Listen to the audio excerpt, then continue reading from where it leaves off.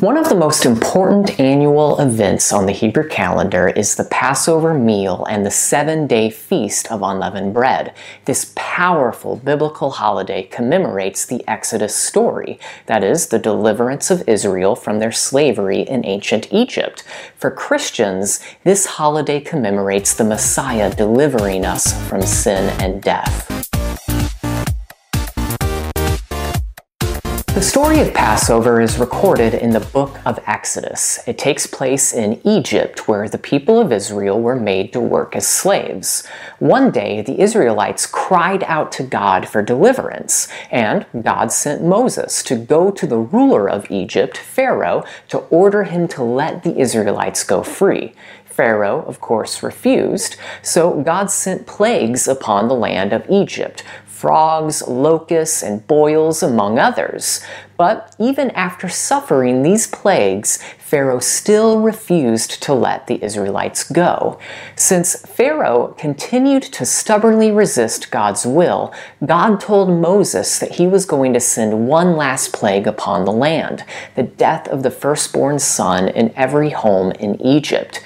However, God provided a means of safety for the Israelites. He told Moses that he would not touch the houses that had the blood of a lamb on their doorposts. So Moses told the Israelites to kill a lamb and spread its blood on the doorposts of their houses, and thus those houses were passed over and spared from the plague. After suffering through this terrible plague, Pharaoh finally agreed to let the Israelites go free, and all of God's people quickly followed Moses out of Egypt.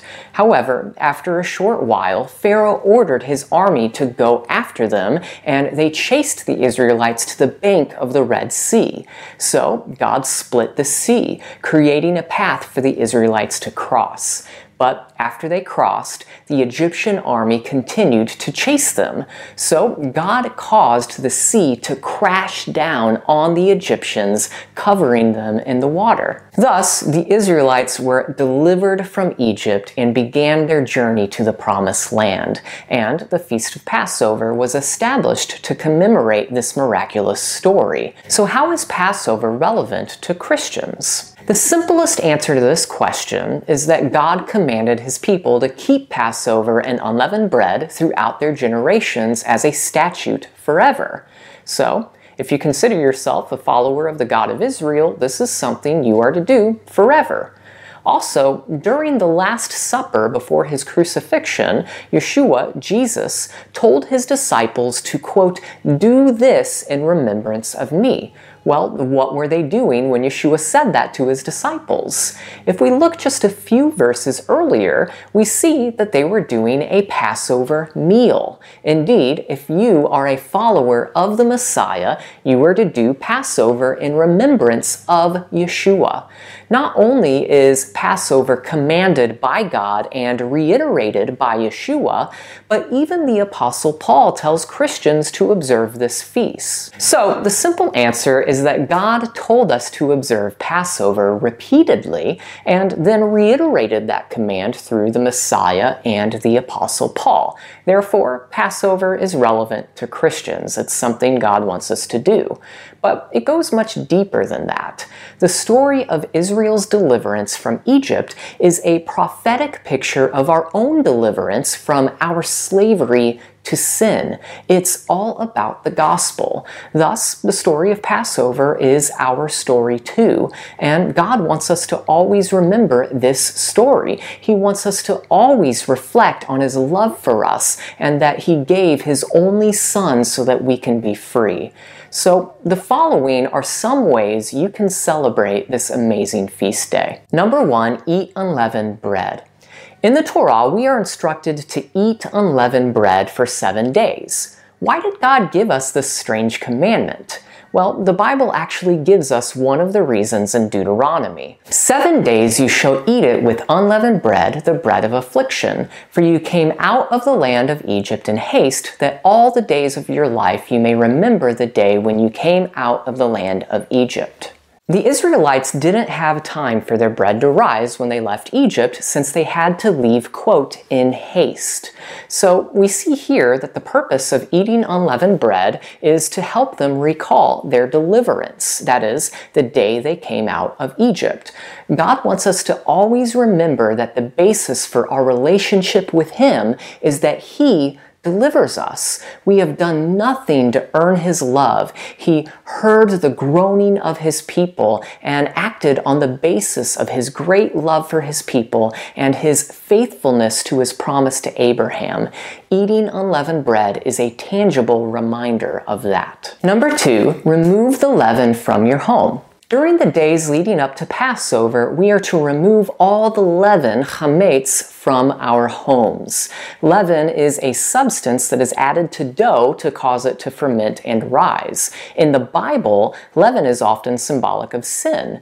Thus, the command to remove leaven from our homes is designed to teach us a spiritual principle. It's designed to teach us to examine our hearts. It's a time of introspection.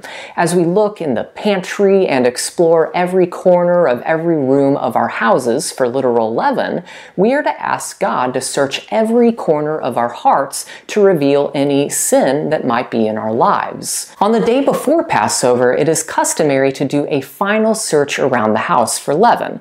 This is called bedekat chametz, which means search for leaven. For fun, parents usually hide a few pieces of leavened bread around the house so that their children will have something to find. It is customary to turn off all the lights in the house and use a candle or flashlight during the search. The candle or flashlight represents Yeshua, who is the light of the world. It's by His light that we can overcome sin in our lives. After leaven is found, the children are to call for their father to come and sweep it up. This teaches us that we are unable to remove sin from our lives on our own. We need our Father in heaven's help. Once all the leaven is found, it is gathered together to be burned or thrown away. This symbolizes how Yeshua frees us from sin and removes it from our lives. Number 3, review the Exodus story. The story of Israel's deliverance from Egypt is to be remembered and retold at the time of Passover every year. There are many lessons we can learn from the Exodus story and what it means to us as Christians today. For instance, the Exodus teaches us about standing on God's promises in the face of extreme opposition. It teaches us that in the midst of the plagues and trials of life, God is with His people, protecting us. Most importantly, it teaches us about our own personal salvation in Yeshua the Messiah, how He delivers us from slavery to sin and death. The command to remember and retell this story can be fulfilled in many ways. Traditionally, this is done through the Passover Seder, which we'll discuss in a little bit. But the Seder is all about memorializing the Exodus story. There is a section of the Seder where you allow the kids to ask questions about the various traditions and what they mean, so that can give you a chance to retell the story. You could also read through the book of Exodus and have Bible studies with your friends or family. You and your family could also watch movies about the Exodus story, like The Prince of Egypt or the Ten Commandments. Number 4, do a Passover Seder. One of the most significant parts of the celebration is the Passover Seder. This is a special ceremony that kicks off the 7-day festival of unleavened bread. During the Seder, we eat special foods that help us reconnect with the Israelites' journey out of Egypt, and it also helps us recall our own spiritual journey out of sin. There's a Haggadah, which means telling, and it's a book or an outline that is used to set forth the order of the ceremony. So you can look to join a local Messianic or Christian congregation's Passover Seder, or simply get a Haggadah and do one of your own with your family and friends. There's a simple Haggadah that I put together that you can use if you want, and if you're interested, you can see that in the links below. Some of the traditional foods on the Seder plate include the following. There's karpas, that is parsley, and this represents the growth of the Israelites and God's blessing on them as promised to Abraham. Near the beginning of the Seder, the karpas is dipped in salt water and eaten. The salt water reminds us of the tears that were shed in Egypt because of the harsh slavery and oppression of God's people. In addition, it reminds us of the pain and sorrow that come as a result of our sin and of our separation from God before we met Yeshua, our Messiah. There's also maror, which is a bitter herb such as horseradish. This represents the bitterness of slavery and reminds us of the bitterness that comes as a result of our sins. There's also chereset, which is a mixture of apples and nuts and honey. This represents the mortar that the slaves in Egypt used to make bricks. It reminds us of the sweetness of God's grace. Of course, there's also matzah, which is flat, unleavened bread.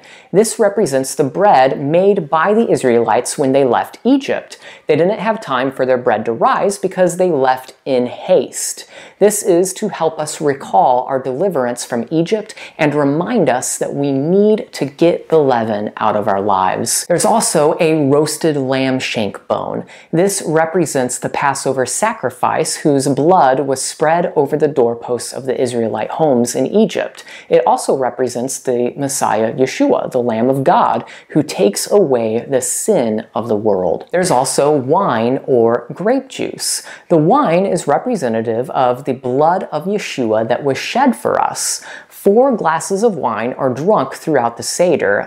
These glasses stand for the 4 I will promises found in Exodus 6:6-7. Number 1, the cup of sanctification, I will bring you out. Number 2, the cup of deliverance, I will deliver you. Number 3, the cup of redemption, I will redeem you. And number 4, the cup of praise, I will take you to be my people. In addition to the 4 glasses of wine representing the 4 promises of God in Exodus 6:6-7, there is something called the cup of Elijah. This glass of wine is poured toward the end of the Seder, and it helps us recall the prophecy that Elijah must return to prepare the way for the Messiah. The glass is filled and then left on the table. Then one of the children opens the front door of the house in order to symbolically welcome Elijah to come.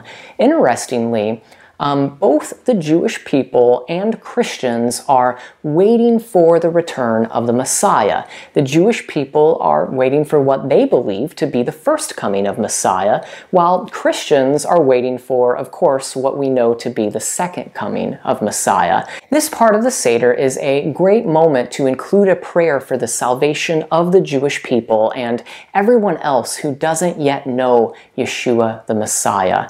Other meaningful traditions are performed throughout the Seder, such as the lighting of candles and the washing of hands. But perhaps the most interesting tradition is the search for the afikomen.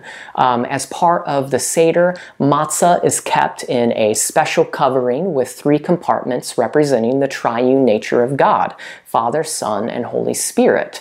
Then, of course, 1 piece of matzah is placed in each compartment. In Judaism, the 3 pieces of matzah are said to represent Abraham, Isaac, and Jacob, and the middle matzah represents Isaac, the son of Abraham, who willingly submitted to his father to be a sacrifice. This is a beautiful picture of Yeshua the Messiah, the Son of God, who willingly laid down his life for us. Just as Yeshua was broken for our transgressions, the middle piece of matzah is broken in 2.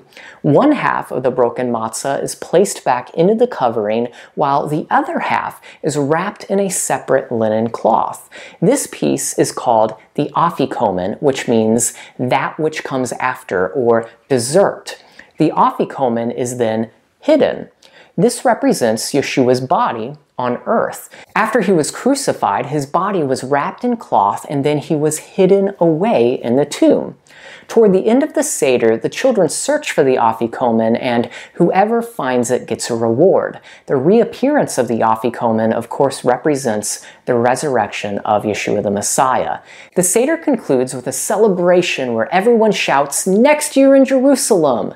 This is done in anticipation of the coming of our Lord Yeshua the Messiah, when we will have the Passover meal with him in his kingdom. Number 5, observe the high holy days. During unleavened bread are 2 high Sabbaths, one on the first day and the other on the last day of the festival. Just like the regular weekly Sabbath, these are days that are types of Sabbaths. They're days that we don't do any work. Instead, we are to simply enjoy God's gift of rest and reflect on the meaning of this special time of year. We are also commanded to have a holy convocation on these 2 days, so plan ahead to be in fellowship with other believers at those times. Unleavened bread is a great opportunity to get together with your congregation or a small group of friends and just have a Bible study or play games or worship the Lord through music and dancing. Number 6, eat awesome food. You might feel limited in what you can eat due to having to avoid anything with leaven, but there are a lot of great Passover recipes to enjoy. Traditional foods include things like matzah ball soup, which is a mixture of matzah meal, eggs, water, and chicken fat. Another favorite is baklava, which is a pastry made with thin layers of unleavened dough, honey, and nuts. Some people find creative ways to make other things with matzah, like, for example, matzah pizza. So your chametz fast doesn't have to be miserable. You can look up new recipes to try, and you might be surprised at how many great ideas there are. Hey, thank you guys so much for watching this short video. I hope it was helpful to you. If you are interested in learning more about the biblical festivals, I wrote a short little book called A Christian Guide to the Biblical Feasts, and you can find links below or just search for it on Amazon. Again, thanks for watching. If you liked this video, please give it a thumbs up and leave your thoughts in the comments below. Also, don't forget to subscribe and hit that notification bell so that you'll be notified when I release new content like this. I'll see you guys next time. Blessings and shalom, and happy Passover.